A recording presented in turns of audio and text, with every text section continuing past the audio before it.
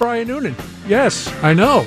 I was just on White Sox Weekly. And now I'm here with you at WGN, high above the river, overlooking the beautiful city of Chicago. It's the Brian Noonan Show. 312-981-7200 is how you get a hold of us. When you call in, you'll be talking to Cody. I thought I was doing the show with an empty studio. Goff. He is the executive producer from Rockford, Illinois. If you are nice to him, you get to me. If you want to connect with us on social media, please do so. It's Brian Noonan Show on Facebook, Twitter, all of your social channels. Everything is lovely. Cody, I'm hot taked out. I got no more hot takes. I spent the last 2 hours doing sports hot takes.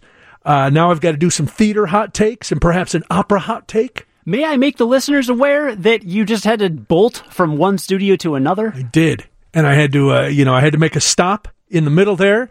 And Pam, I was racing Pam because Pam is concise with her newscasts and everything. So I knew I didn't have a lot of time. I couldn't meander. This was not a leisurely break. But yes, I'm down here now, and it was fun working with Carm doing White Sox Weekly. That was great after a big White Sox win. And now I'm going to take a breath. Okay. There we go. Okay, do you want me to fill for time? No, you're done. I was good. I didn't need a lot of breaths. That was just quick. one. But I did have to run. You saw me sprint from the bathroom into this studio. Literally, this was what I'm saying. I am not a guy who runs. I don't like to run. No one was chasing me. I had not looted anything, so I didn't feel the urge to flee. And yet, I knew I had to get it here. Because if Pam had said the stories that matter on 720 WGN and nothing was here, well, you probably would have seized the moment, wouldn't you? That would have been your time to just say, "Ha-ha! Now I'm going to I'll show them what I can do." Yeah. Who needs him? You don't think I have video game music queued up in the instance that something happens at any point in time? And we just do what, a Game Life Balance US? Is that what would have happened? Maybe. I just play back one of my podcasts on WGN Plus. Wow, that would have worked out nicely. Do you have that queued up too? Why not? I thought you'd go live. I thought you'd go live with some sort of news show. I could. I don't know. Well, I could have jumped in with Carm. The last time I hosted a show one time, it was with Carmen. Was it really? Yeah, like 2 years ago. Well, you could have come in and done the last part of White Sox Weekly. No. No, you couldn't. Could I have? No, you couldn't. A sports show, Brian. Come on now. No. No, and it's all, it was sports. It was fun. We talked to a couple great guests from the White Sox. We had a good time. And now I will reiterate the Happy Mother's Day wishes that we wished everybody when we started White Sox Weekly. Whether you're a mom who's actually given birth to somebody, a mom who has filled that role as many women do, or some guys do too, or you're just, somebody, this is. I started talking about this with Carm, but we couldn't really get into it during White Sox Weekly. But it's a tough thing, and I've come to realize this more and more as the years go on, that this is a hard day for some people for any number of reasons. Just like Father's Day, any of these holidays, if you're lucky enough to still have your mom around and you have a good relationship with her, then it's a traditional, great, happy kind of day. But for a lot of people, it's not that, so you have to kind of walk the line. But I was fortunate enough to get to spend last night with my mom, because I saw her last week at my niece's communion, and I was thinking about Mother's Day, and to be quite honest, my mom's at the point she doesn't need any more stuff. And I know she was going to be getting flowers from my brothers who aren't in town, and from friends. There were going to be flowers. There were going to be so many flowers at her house, it would have looked like a funeral parlor, which I'm guessing at a certain age gets depressing. Because even if you're nowhere near death, if you look around at your whole house, it looks like there could be a casket in the living room. You go, maybe that's enough. And anytime I would get her, in the past, I've gotten her gift cards or a gift certificate to somewhere. She never uses it. And then I get upset because I'm like, hey, 1, I put thought into this. 2, I spent money on it. 3, I want you to enjoy yourself. And I'll say to her months later, hey, did you ever use XYZ? No, I put it somewhere. So this year I thought, what would be a better gift for my mother than spending quality time with her firstborn son? Beautiful gift. My time is my gift to my mother. So, and I got to kill 2 birds with 1 stone. So I took my mom and Debbie out to dinner last night. It was a nice combined Mother's Day. Everybody seemed happy with it. And that's that. Did you do anything for your mom?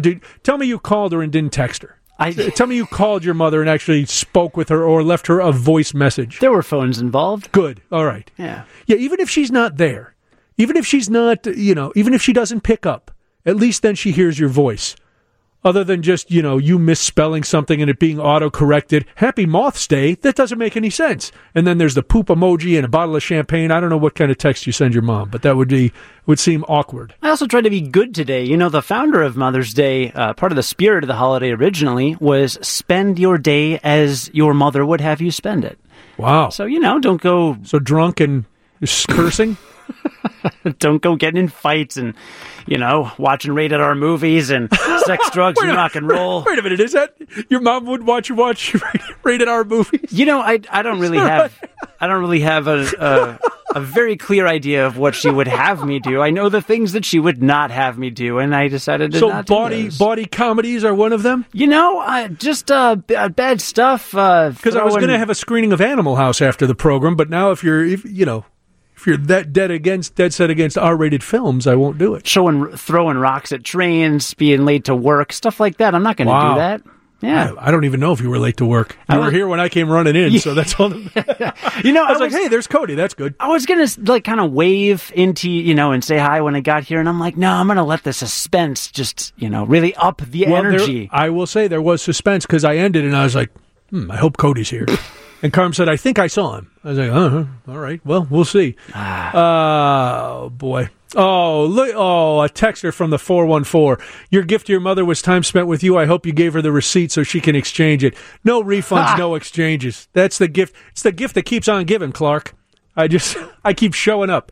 She was very happy. I'll have you know, texter from the 414. Till she was very upset, Cody, because I told the saddest Easter story ever, on Easter. You tell that every year. I do. She had never really listened. What? Yeah. She doesn't really care for the program. Wow. And so this year she happened to be listening, and it must have gotten under her skin because every time I've seen her since Easter, she has brought it up. And I said, well, Mom, is it true? Well, yes, but you may be mischaracterizing things. I said, well, did it happen? Well, yes. I said that I can't help it. I exaggerated it maybe a little for a good story, but, well, you do tell a good story. And I'm like, oh, you just wish it wasn't about you. Well, yeah. I said, well, be careful, or I'll tell other stories that you really don't want people to know about. Okay. And I don't know if that's how my mom talks. Okay. You probably not. Probably not. I don't listen. Happy Mother's Day. Runs in the family, both of you. Happy Mother's Day. Roger, you've been very quiet. Did you do something nice for your lovely bride on this Mother's Day? Yeah. Uncharacteristically quiet from Roger. Would you agree, Cody? Everyone's racing around, that White Sox Weekly wrapped up, and listen, then we all got to start. Listen, well, isn't that how we do it all the time? A show ends, another show starts. We don't take like an hour off. We don't shut the place down. What and an interesting concept. We'll be back in about 58 minutes with another program. This isn't 1928 where we have to, get the crystal set warmed up to actually broadcast. We're 24/7 here at GN. We are a full-service radio station. Major market, I've been told. I used to do a segment. Yeah. I used to do a segment on my college radio show called 30 Seconds of Dead Air. Wow. It was wildly popular, I'll have you know. Okay. Probably because the alternative's listening to me talk. I was going to say, if I had to weigh those two things out, I'm going to, whatever. No. So are you done scrubbing your workspace, Roger? Yeah, we're sanitary in here. You're like Chernobyl light over there. Yeah. Well, it's a hospital environment, so I have to make sure everything's sterilized. A hostile environment? Why? Well, everything's got to be sterilized. Oh, hospital. I thought you said hostile. Dude, I'm not going to lie. No, it's not hostile, no. Everything in this booth is like sticky to me. And I wonder how much I need to sanitize. People think the CDC would be a dangerous place to work. I challenge them to come into this radio station or pretty much anywhere. I almost have a feeling this is dirtier than school. It's running a close second, I would say. It's pretty close. Yeah. So you're all done disinfecting now? Yeah, everything all done. Fine? Disinfecting. So I got home early this morning from my Oh, that's right. You worked shift. Overnight, didn't you? Yeah. So I already had a really nice card picked out. I always do humorous cards. Had you bought it or you just picked it out? you knew which one you were going to do. Well, I mean, I spent time looking for, one, a card that I knew she hadn't gotten in the last 10 years from me. Yeah, that's always tough. Yeah, very tough. And two, something that she would get a chuckle out of, but still know that I meant a lot of love in giving it to her. So I had all the love that $4 will buy. $3.50. I don't buy cards anymore. You don't? No. Why not? One, Doesn't Debbie your thinks wife it's a save huge 'em? waste. No, Really? two, she doesn't save them. Three, okay. it's a huge waste. No, it's not. Well, That's a no, good some people love them. I some understand. Some people love it. Right. It's not my thing or my wife's. So anyway, you had cool. a beautiful card picked out. So Everything was lovely. I signed it this morning when I got home because everyone's asleep. Signed it with some silly little comments and put it on the couch, part of the couch where she sits in the morning and has her tea. Okay. And so I knew she would get it right away. And so when I got up finally about 12 o'clock, she walked out to go get my coffee. She smiled, "Thank you very much." Oh, that's and lovely. gave her a nice kiss. And then since everyone's running around and busy and our daughter is out with her kids, with the grandgirls, and our son's out working, and I'm here. Mm-hmm. So we're doing dinner tomorrow night. Oh, that's nice. A little later than usual, but we're still going to have a nice dinner together. So, 4:15? more like 6:45. Oh, my goodness. What are you, New York debutantes? Eating Yes. that late? 6:45? For us, What are you, it's in late. Paris? This is crazy talk. That's my late night Oh, nap my time. goodness, 6:45. All right, let's do this. And then Cody and I went to the theater. We'll tell you all about it. Happy Mother's Day. It's WGN. Yes, sirree. That is from the musical Chicago, of course, All That Jazz. That from the film All That Jazz, which that was Catherine Zeta-Jones singing it. But the stage show, a revival of All That Jazz, was in Chicago this week. Unfortunately, it is wrapping up today, so if you did not get to see it, you are missing out. Of course, the book by Fred Ebb and Bob Fosse. It was very exciting to finally see it. I had seen the movie. I knew a lot of the songs, and so to sit in the theater and watch the production was exciting for me. Now, there were a lot of people who were huge Chicago the Musical fans. They obviously had seen it many times before. They were singing along before the songs would even start. It is a very sexy, very funny production. It follows and very timely, because it all revolves around a woman who wants to be famous. She murders her lover, and then because of that gains notoriety, and in the Chicago of that day, that notoriety could then be parlayed into a showbiz career. And there's another female prisoner who she was getting all the headlines. And then Lana, and then then Roxy kills somebody, and Roxy takes over the headlines, and it just becomes a thing. Now, I have to confess, in the first act, I was very distracted because having had this musical in the zeitgeist for so long, the Bob Fosse jazz hands thing has become kind of a joke in the theater. And this is one of the musicals that invented that move. And so to see it actually unironically in a production, I was like, oh, they're kind of doing a thing. And I was like, no, they're not doing a thing. The jazz hands are part of the show. So once I got past that, because I'm like a lot of you, I get distracted at the smallest things. But the songs were great. They brought in Eddie George, former NFL star Eddie George, Heisman Trophy winner Eddie George, to play the role of the sleazy lawyer, the man who is supposed to be representing all of the female criminals. Billy Flynn is his name, and he's in it for the money, and he's in it for the fame. He is the quintessential sleazebag lawyer, and Eddie George played him very well. Now, I will be honest, Eddie George, a great football player. He has reinvented himself and has done a lot of acting. He started an acting troupe in Nashville. He's very active down there. He has done Shakespeare. He did a fine job, and he is a smart casting move for the Traveling Company of Chicago. because the name Eddie George is going to get some men who may not want to come to the show with their with either by themselves or with their friends or their partners. They may not want to come to the show, and they'll go, oh, but, Eddie George is in it. Like, would I go see a Michael Jordan musical? You bet I would. I don't care what Michael Jordan's doing in a musical. I'm going to go see it. Am I going to see him in King Lear? Yeah, probably, because it's Michael Jordan. So people feel the same with Eddie George. And he does. Cody, and you can feel free to weigh in on this, because Cody and his lovely wife were at the theater, along with myself and Debbie. I thought he did a capable job. As I said to Carm at the end of White Sox Weekly, Eddie George isn't going to win a Tony for his performance of Billy Flynn. But was he believable enough in the part? Yes. Did he carry the tune? Sure. He does one song where I think his voice was not as strong enough to really get the audience reaction that I think the song was meant to get. But that doesn't mean it was a bad performance. It's just he was performing, I think, to his capacity, and it was a fine, passable job. Yeah, as Billy Flynn. I will say musically, not as strong as he was just in terms of his presence. Was really good. Very charismatic. He reminded me of The Rock, Dwayne The Rock Johnson, with his attitude and his energy. Well, he still looks like an NFL player. Yes, and he comes down and he commands your attention when he walks on stage in that double-breasted tux.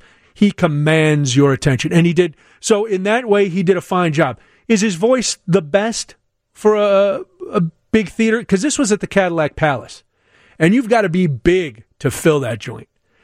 Maybe he'd be better served in a smaller venue, but we saw it in the Cadillac Palace, and I thought he did a fine job. It wasn't something that I was like, man, this guy's got a future in musical theater. But I wasn't upset that I saw Eddie George in Chicago. Some of those other voices, though, holy moly. The woman, Dilys Croman, who played Roxy Hart, and Lana Gordon, who played Velma Kelly, those women could sing, as well as Big Mama is always one of the central focuses of in a supporting role, quote-unquote supporting role, the actresses who've played Big Mama before and who've played her on screen have always been great, and Jennifer Fouché played her here in Chicago. And again, talk about charismatic, a great voice, a wonderful presence on stage. So she was terrific. One of the best performances I've seen at a Broadway and Chicago production, I think. Really? She nailed it. She obliterated. Yeah. I mean, you're just sitting there and it's like, oh my goodness, top notch. She's done this show. She's been part of this national tour of Chicago for a while. She's done a lot of other things. She did great. The dancing, let me tell you, Cody, I don't know if you noticed. There was a lot of sexy dancing going on in the show. A lot of abs. And man, those guys I don't know how you get your hip to move like that. It's like the hips are kind of greased and they just kind of roll. And I was like, holy smokes. So, overall, I would give Chicago a 3 out of 4 bow ties, because I thought it was fine. If you missed it, I'm sorry. You would have been a nice night out. If you were a fan of the show, you would have really liked it. So there you go. Next up, we'll see something else and we'll talk about it. But after the news, we're going to talk to the folks from Chicago Fringe Opera. We're so arty here on WGN. We are nothing if not unbelievably cultured on this program, and that is why I am very happy to welcome some representatives from the Chicago Fringe Opera. Catherine O'Shaughnessy is the music director, and Janie Parsons is playing piano in the brand new production, Love Wounds, which opens Friday night at the Chicago Fringe Opera. Now, Cody has been singing. Welcome, ladies. First of all, we're glad you're here. Great to be here. Thank you. Cody has been singing the praises of Chicago Fringe Opera for some time. Cody enjoys putting on a cape and a top hat and pretending he is the Phantom of the Opera, and he's been talking about this. So tell us a little bit about the Chicago Fringe Opera, because people hear that Fringe Opera, but you guys have been around for a long time getting rave reviews, correct? Thanks. I certainly hope so. We pride ourselves in kind of exploring what opera can be. We don't usually perform in big opera houses. Okay. The cape and top hat are completely optional. We won't ever tell anyone no, but jeans and shorts are totally fine too. I like that already. Yeah, and we've done things kind of staged in the round. But generally, we like to have the singers within 20 feet or so of the audience. And so it's really, you get a chance to experience this art form really front and center. What's the biggest misconception? Because I'll be honest, I've only seen 2 operas, and I'm just not the biggest opera fan. I love theater. I like musical theater. Opera, for some reason, I miss it. What am I missing? And what don't people get about opera that the Chicago Fringe Opera is trying to make, I think, more accessible? Well, I think what people don't get is that it comes in many shades and colors and flavors. Yes. So if you like musical theater, I guarantee that there is opera that will overlap for you.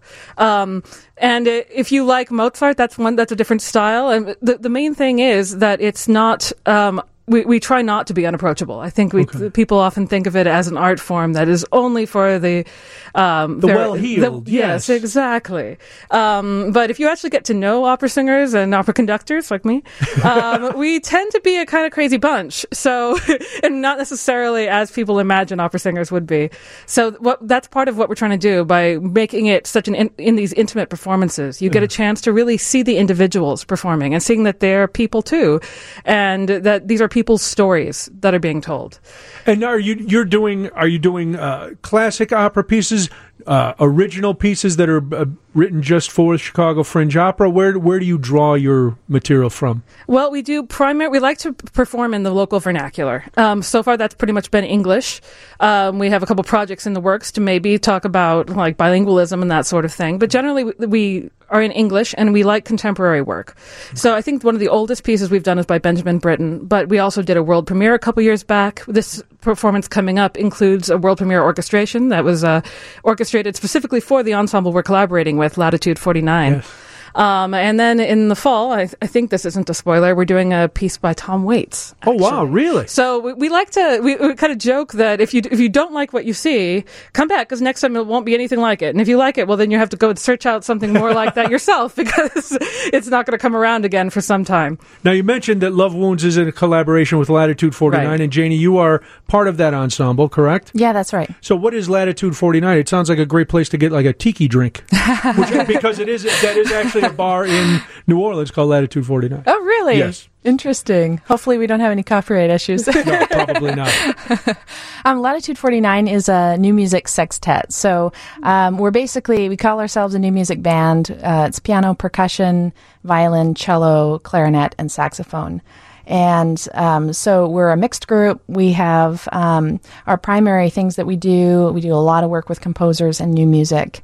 All of us have careers in teaching and performing as classical musicians, and we just all love the creation of new music and being part of the creative experience and bringing something to life. So our mission is really to partner with composers to present new music, and also to encourage, not just within the arts community, but to encourage people who perhaps feel a little intimidated by classical music or even opera. You know, this kind of ties into what you were talking about with opera, is that from the outside, sometimes these things seem like these pillars of kind of cultural pillars that have a sort of are steeped in tradition. Well, because I think most people who are not the uninitiated, they drive by the Civic Opera House, and it's this giant, ornate palace of opera, and you see pictures in the paper or on the news of the openings, and everybody's dressed to the nines, and you're like, I don't know if this is for me. Yeah, and I think that's something that both Latitude 49 and Chicago Fringe Opera do really well, is that, and it's the reason why this partnership has worked so well, is that we both really feel strongly about bringing art to the people and having art and music be something relevant in our lives, not having it being something that's separated or feeling other. So hence the reason that Chicago Fringe, it primarily does English operas. They want to connect. Right. And we feel that that's a big part of what we want to do too. We want to connect newly written music for instruments, concert music, which is a little different than popular music, more staged. You know, there's something about it. It's like a curated art experience.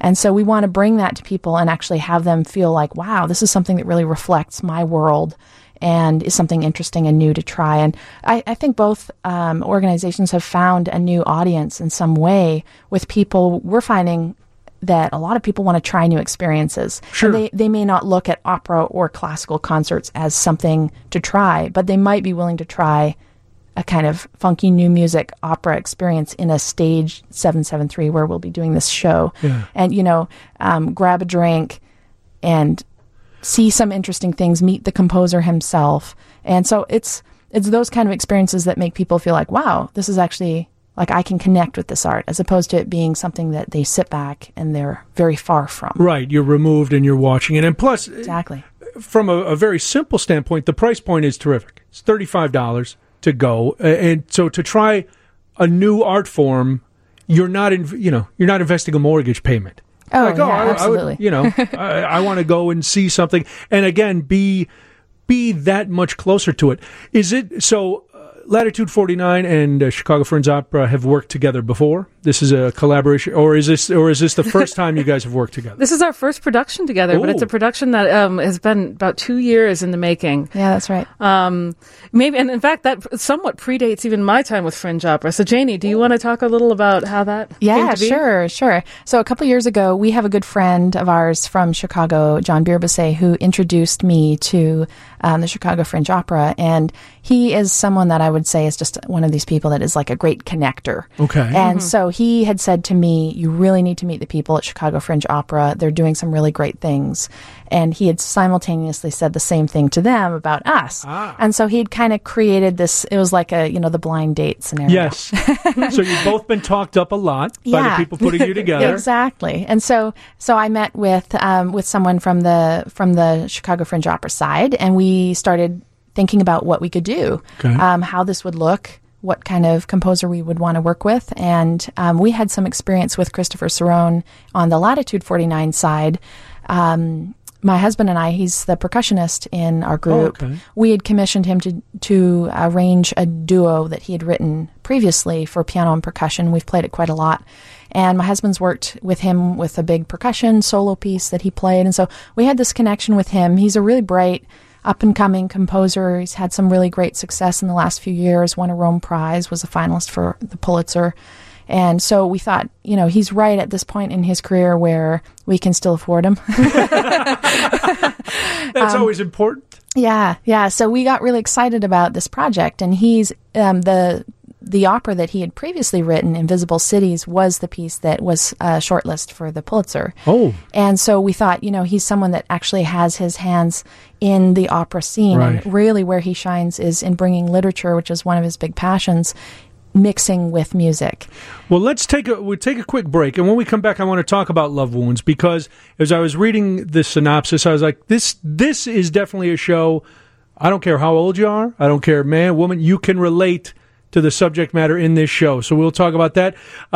We've got Catherine O'Shaughnessy. She is the music director for Chicago Fringe Opera, and Janie Parsons plays piano for Latitude 49. The collaboration Love Wounds, it starts this Friday, the 17th of May. You can go to ChicagoFringeOpera.com to get all the details.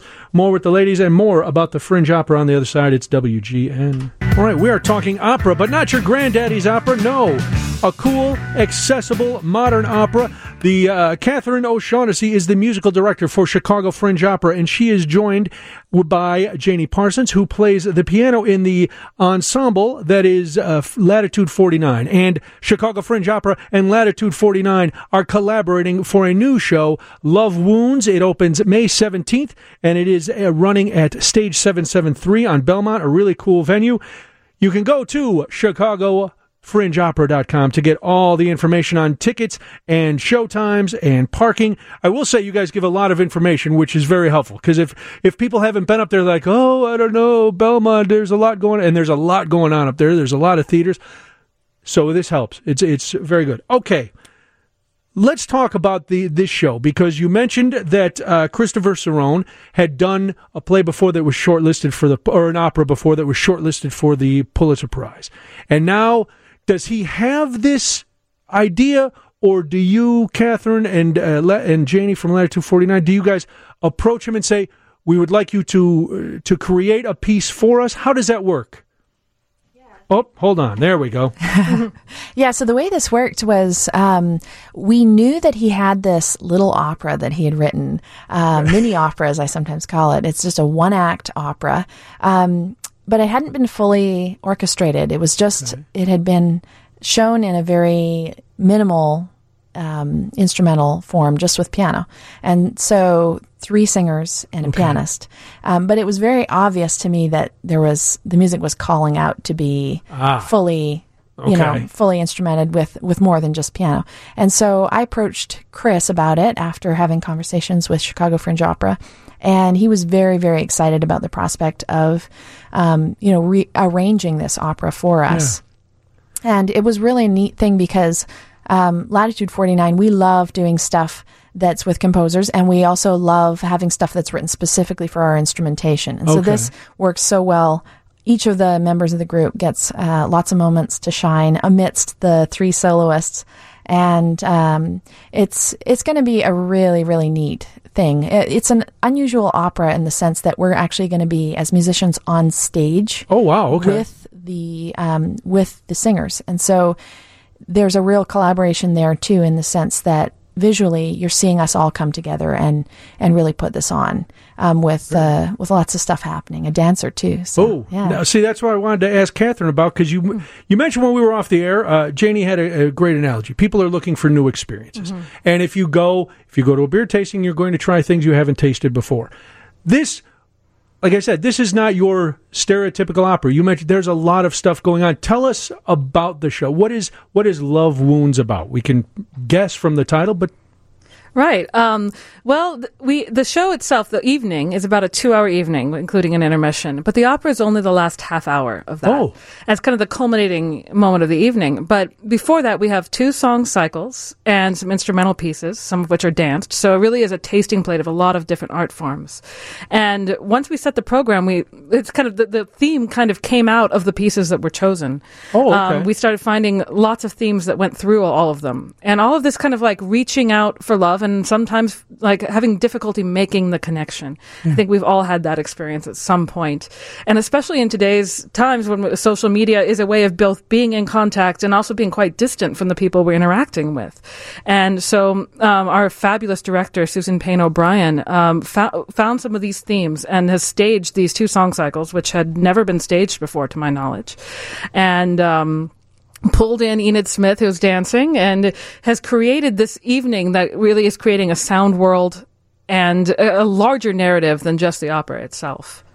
So it sounds very eclectic and very, very unique. And again, if you've never been to Stage 773, one of the things that both of you pointed out for Chicago Fringe Opera is the intimacy. And Stage 773, their spaces are smaller. How many people will be at... I think it seats about 80. 80, that's right. That is unbelievable. And it's, you're right on top of the performers, so you Definitely.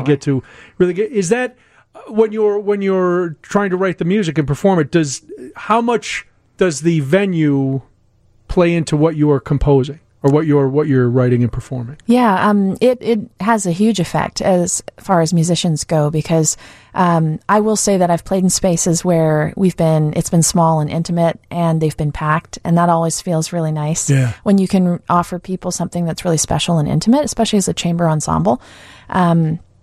And I've been in places where it's a huge space and we have an even larger audience than we've had in a small space, but it feels kind of isolated. Yeah. And so the nice thing about Stage 773, it's actually, it is a really intimate space, and we're going to be we're not in some sort of elevated stage. We're right on the floor. Yeah. And, so what we want is we want people to be welcomed into the space, into this intimate space with us, and experience their own emotions as they go through, kind of being guided in some way by these different threads that kind of come through this show. Threads of love, loss, identity, space between people. And each of the works showcases a certain thing about us. So some of them are, a little more reflective and historical. Certainly the opera has ties into Greek mythology and stuff like that. And then, one of the song cycles, I Will Learn to Love a Person, is set is a setting of poetry by Tao Lin, and that's very, millennial poetry about, kind of text style, like texting style Okay. poetry about love and, I'll be right back. And this So kind when of you like, say- very common language poetry. Explain for myself and other people who might. What's a song cycle? Is it a group of songs that Yeah, have exactly. a common theme? Is exactly. that what it is? Yeah, so a song cycle is basically a set of songs, different songs that are kind of tied together. Okay. So, it might be one poet who wrote 4 or 5 different poems, Yeah. and then each of those are set to a different song, Okay. but one kind of leads into the other. Usually they're always composed by the same composer, and if they have poetry, usually the poetry is by the same author. Wow. And so they're sort of thematic things that tie it together. Well, it sounds like a great night out. Whether you're an opera aficionado or you're looking for a new experience, and you like going to live events, you like going to live theater, you love music. This sounds like the place to be. Absolutely, yeah. And also, I will say, a great thing, this is a kid-friendly show, too. Oh, okay. We have student tickets, too. And, if you're looking for a date night, if you are an opera aficionado, or if you're someone that just wants to try something new, and if you want to grab a beer at the bar, this is the place. It's a great neighborhood to go to see a Totally. show. That Belmont corridor has a lot going on. It's easily accessible from the CTA. You've got there's valet parking. There's all kinds of things. You can get all that information, as well as you mentioned the student tickets, only $20. If you're a student or in the industry, I'll leave it to you guys to decide what industry as you take the tickets. Those are only $20. General admission $35, which is unbelievably reasonable to see a piece of original art. Love Wounds opens May 17th, which is this Friday at Stage 773. You can go to ChicagoFringeOpera.com to get all the information. It sounds like a wonderful night. Thank you, ladies, for being here. Janie Parsons is part of Latitude 49. They are providing the music. And Catherine O'Shaughnessy. Christine's my sister. It's okay. Oh, sorry, Catherine. Catherine O'Shaughnessy is the music director for Chicago Fringe Opera. It was great to have you. Thanks Much for having success us. with the show. We'll talk again. Thank you very much. All right, let's do this, and then it'll be news time, 720 WGN. Now, Cody, you said that you had more to say. We talked to our friends from the Chicago Fringe Opera and Latitude 49, ChicagoFringeOpera.com, Latitude49Music.com for all the information about the new show. You said, "Oh, I will have more to say." You were so excited that you had more to say. You didn't say anything while the ladies were here, but now you have more to say. I was producing. Now I'm What not does that producing. mean? I just stopped. What does that mean you were producing? It means nothing. Uh-huh. I was writing show notes. Going to post this whole show as a podcast on WGNradio.com after the show. But I just was going to say, I've seen a few of their shows. The Yes. ones I saw were at the Chopin Theater. See, that's why I got confused because I know they have performed out of the Chopin Theater, Yeah. which is that's on Chicago. Yeah, it's on Chicago. No, No. Chopin Theater is at Milwaukee and Division and Division, that's it. Ashland. Yeah, where they all intersect at that crazy blue line stop. Yeah. So yeah, that's that Chopin Theater. But this is at Stage 773, which is in the Belmont corridor, which is right down the street from where I performed Tony and Tina. It is. It's right down the street. Right down the street from where I live, basically. There's a lot of stuff there. It's Yeah. a beautiful, beautiful area. So- Have you been into 773 before? I have. I've seen a couple shows there. One of them was one of my niece's productions. My niece took some sort of theater classes. I don't know when they were living here when she was young, and we went there to see a children's production, which was very nice. Very nice. It was very nice, and I do love the intimate spaces, Yeah. kind of black box theater kind of deals that they have there. Well, cool. Have you been there before? I've been there for many a show over the years. Wow. But it just struck me because you were, talking about the accessibility of the opera, and the first Chicago Fringe Opera performance I saw felt like a musical. That one was only an hour. It was one act. It was just an hour long, and then you're out. And you're like, This one's 2 hours, which is not bad. Some shows, and we've commented on this in the past, some shows tend to go a little long. A little too much. Oh, some other performances? Not Yeah. theirs, but just other performances in general. I also just got to say real quick, what didn't go long was Thursday. My wife and I went to the Chicago Shakespeare Theater. They are doing Hamlet Really? right now, and it was unbelievable. That's the one on Navy Pier? Yeah, Yeah? out on Navy Pier. Absolutely go see it. And I didn't get I have no media contacts there. No one's paying me to say That's this. a shame. But it is the second most enjoyable performance I've seen. Really? There. Yeah, I really, really enjoyed it, and it wasn't even full. There were a lot of empty seats. So I don't know what it is. Seems wrong. But if you don't think that you want to go see Hamlet, you're wrong. If you don't think, you have not thought about it enough if you think that you don't want to see it. Well, Cody, now I've seen Shakespeare in Stratford-upon-Avon, so I don't know if seeing, this to be, what a tool. What a tool I sound like. Because that show I didn't understand at all. The one I saw in Stratford-upon-Avon, I have no idea. It was like a second or third tier Shakespeare show with that reminded me of Mad Max Beyond Thunderdome. It was insane. There actually were motorcycles and people with mohawks, and I was like, what's going on here? It was wild. Do you know how many venues around town have discounts for people under 35 and 40? No, I wouldn't know that. Well, I do. Because I'm not. Seriously. Dude, if you're listening and you're like around my age, like mid-30s or younger, like the Lyric Opera has discounts. I believe maybe the CSO does. What do they call it? The millennial discount? I think they call it we need to get young people in our theaters because a lot of our audience is gonna, they're up there in years. Well, and people, going to those events is expensive. Also that. Yeah. It costs a lot of money to be cultured. Yeah, but you get big discounts if you want to go to the Chicago Shakespeare Theater. So really? Yeah, youngins listening to this, dude, take a date night. It's so good. And it runs like 3 hours, but it flew by. Speaking of culture, there's a big K-pop festival happening at Soldier Field tonight. Yeah, I saw that on Twitter. Roger's been reporting on the traffic. Last night, the BTS kids, I don't know. I'm not. How many of them are there? Like 100? No. There are 7 in BTS. There are 7 members of BTS. They are the preeminent K-pop band. I think they're the boy band. Now there's K-pop, which for the uninitiated is Korean pop.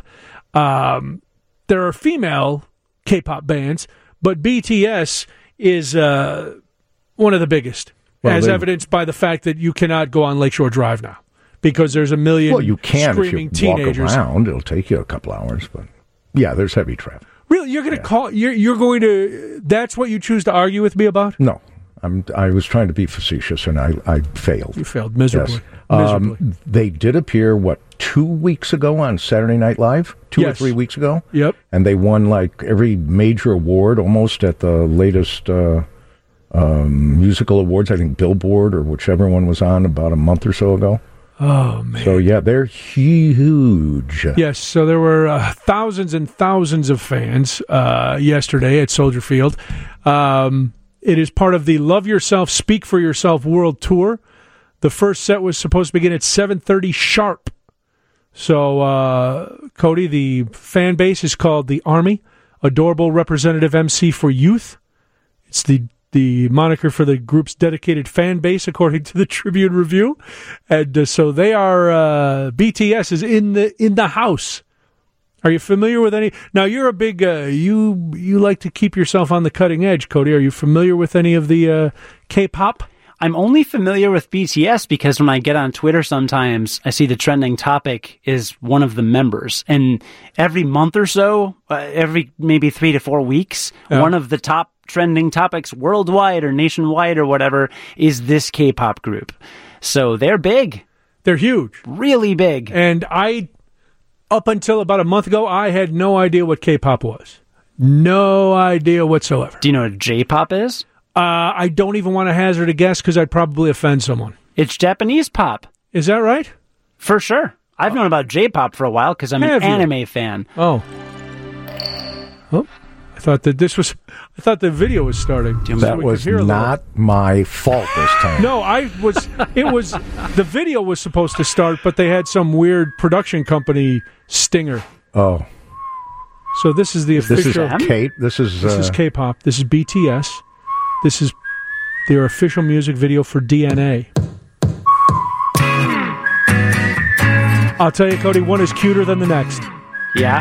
I don't know. You know what it looks like? It looks like a Korean Boyz II Men or Korean NSYNC. which is basically what it is.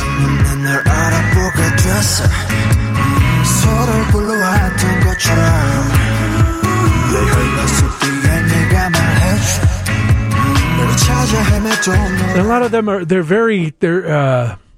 trying to think of the politically correct way to say this. They're bird-like, some of these young men. They look very androgynous and non-threatening, I think, which may be part of their appeal as well.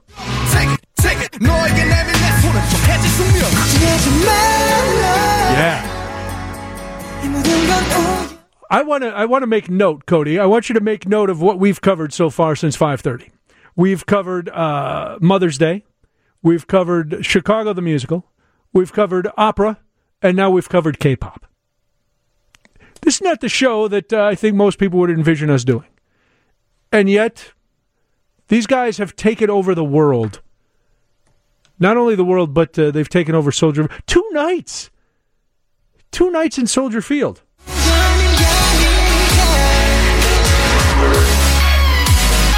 I wonder if this is like a Menudo situation where they get to a certain age and they just get bounced out.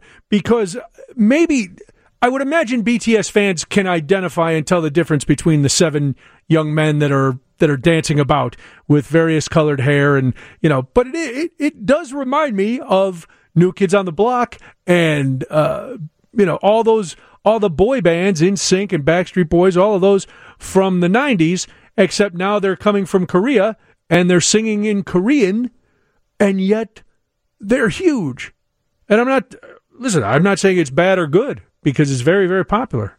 It's not the thing a middle-aged man should be listening to, or not the thing that this middle-aged man is listening to as he rolls down the street in his hoopty. That's not my game. Are you into this, Cody, or do you like J-pop better? Which, if you had to vote between K-pop and J-pop, which would you prefer? I've heard a lot more J-pop, but that Gangnam Style was pretty good. That was K-pop. Really? Pretty Gangnam sure Style that was K-pop? Yeah. Yeah, but he was like 87. Wasn't he that guy? He's not a Korean boy band, but it was definitely K-pop. Yeah, it's K-pop. A lot of these, the more I watch this video, a lot of these young men look like young women. I'm not sure. It's not, and that's not a slam. It just, they're very young. Yeah, androgyny is a really big thing in Japanese animation. Is it? Which is really my main media exposure to the, media. That's your main media exposure to most things? That part of the world. Sure, yeah. All right. I'm going to bump back with some Dragon Ball Z. Forget Danzig. All right, listen. Danzig is our Mother's Day tradition. But that's all right. So BTS, if you're coming down Lakeshore Drive now and you're like, oh, is there a Bears game? There sure seems to be a lot of people. And then you do a double take and you go, boy, a lot of those people seem to be like 14-year-old girls. They're not going to a Bears game, are they? No, there's no Bears game tonight. They are ready to. BTS is ready to rock you. But they got a great review in the Trib. You want to head down after the show, see if we can scalp a couple tickets? Listen, do we have any? If we had a couple of ins, if we knew somebody in the K-pop PR game, sure. All right, if you're working in the box office at Soldier Field right now, let me tell you something. I go wandering into a BTS show, I am immediately targeted by law enforcement, as I should be. There is no if you see me just standing in the back with my head bobbing a little bit, in a trench coat, you should come and get me out of that venue. There is no chance I should be anywhere near this, because even looking at the pictures of the Army, their fans, that's it. There was a big promotion at Kimchi Pop in Noble Square. They were doing specials all weekend. They're a Korean restaurant. They had a family photo shoot for the band at Buckingham Fountain that people went crazy. These women, Roger mentioned they were on Saturday Night Live. Well, that studio was swarmed. They were on the Today Show that week too. That place was swarmed. Word gets out that it's like the Beatles. You want me to get them in studio? I would love if you could get BTS to come on this program. You would never have to book another guest. I would like. You know what I would like to do? I would like to have BTS on the same night as At the Breweries. So they could come around, they could hang around, have a couple of really strong beers, and sing drunken K-pop. Are they old enough to drink here? I don't know how that. Perhaps they're old enough in Korea, and this is almost like a consulate. We have our own rules of law here, Right. so this is like being in an embassy. Well, we're on the air, and it's kind of like airplane law. Yeah, we're international waters. Sure. We'll run that by Karen and see if that holds any water. No pun intended. We'll see if that works out. So we'll do that in just a couple of minutes when Karen comes in to promote her show. But if you're on Lakeshore Drive and you're wondering what is going on, well, duh, BTS is in town. Get with the program. There we go. It's a Mother's Day tradition on this program. The most touching song about moms ever. Mother, tell your children not to walk my way. Did you like that I talked right up to the Tell post? Were you your children impressed? not to hear my words. What I they was. mean, what they say. Mother. Yeah. Every Mother's Day we play this song, and every Mother's Day my mom wants less and less to do with me. Just because of that. Just another reason. Listen, she always says we're damn lucky to have her. I Yes. think it goes both ways. Let's be honest. But on Mother's Day, we celebrate moms and Yeah. the women who fill that role. So hopefully that if you are one of those women, you had a lovely day, and if not, and today is difficult, it is almost done. So we will move on from there. Oh, you look very intense there, Roger.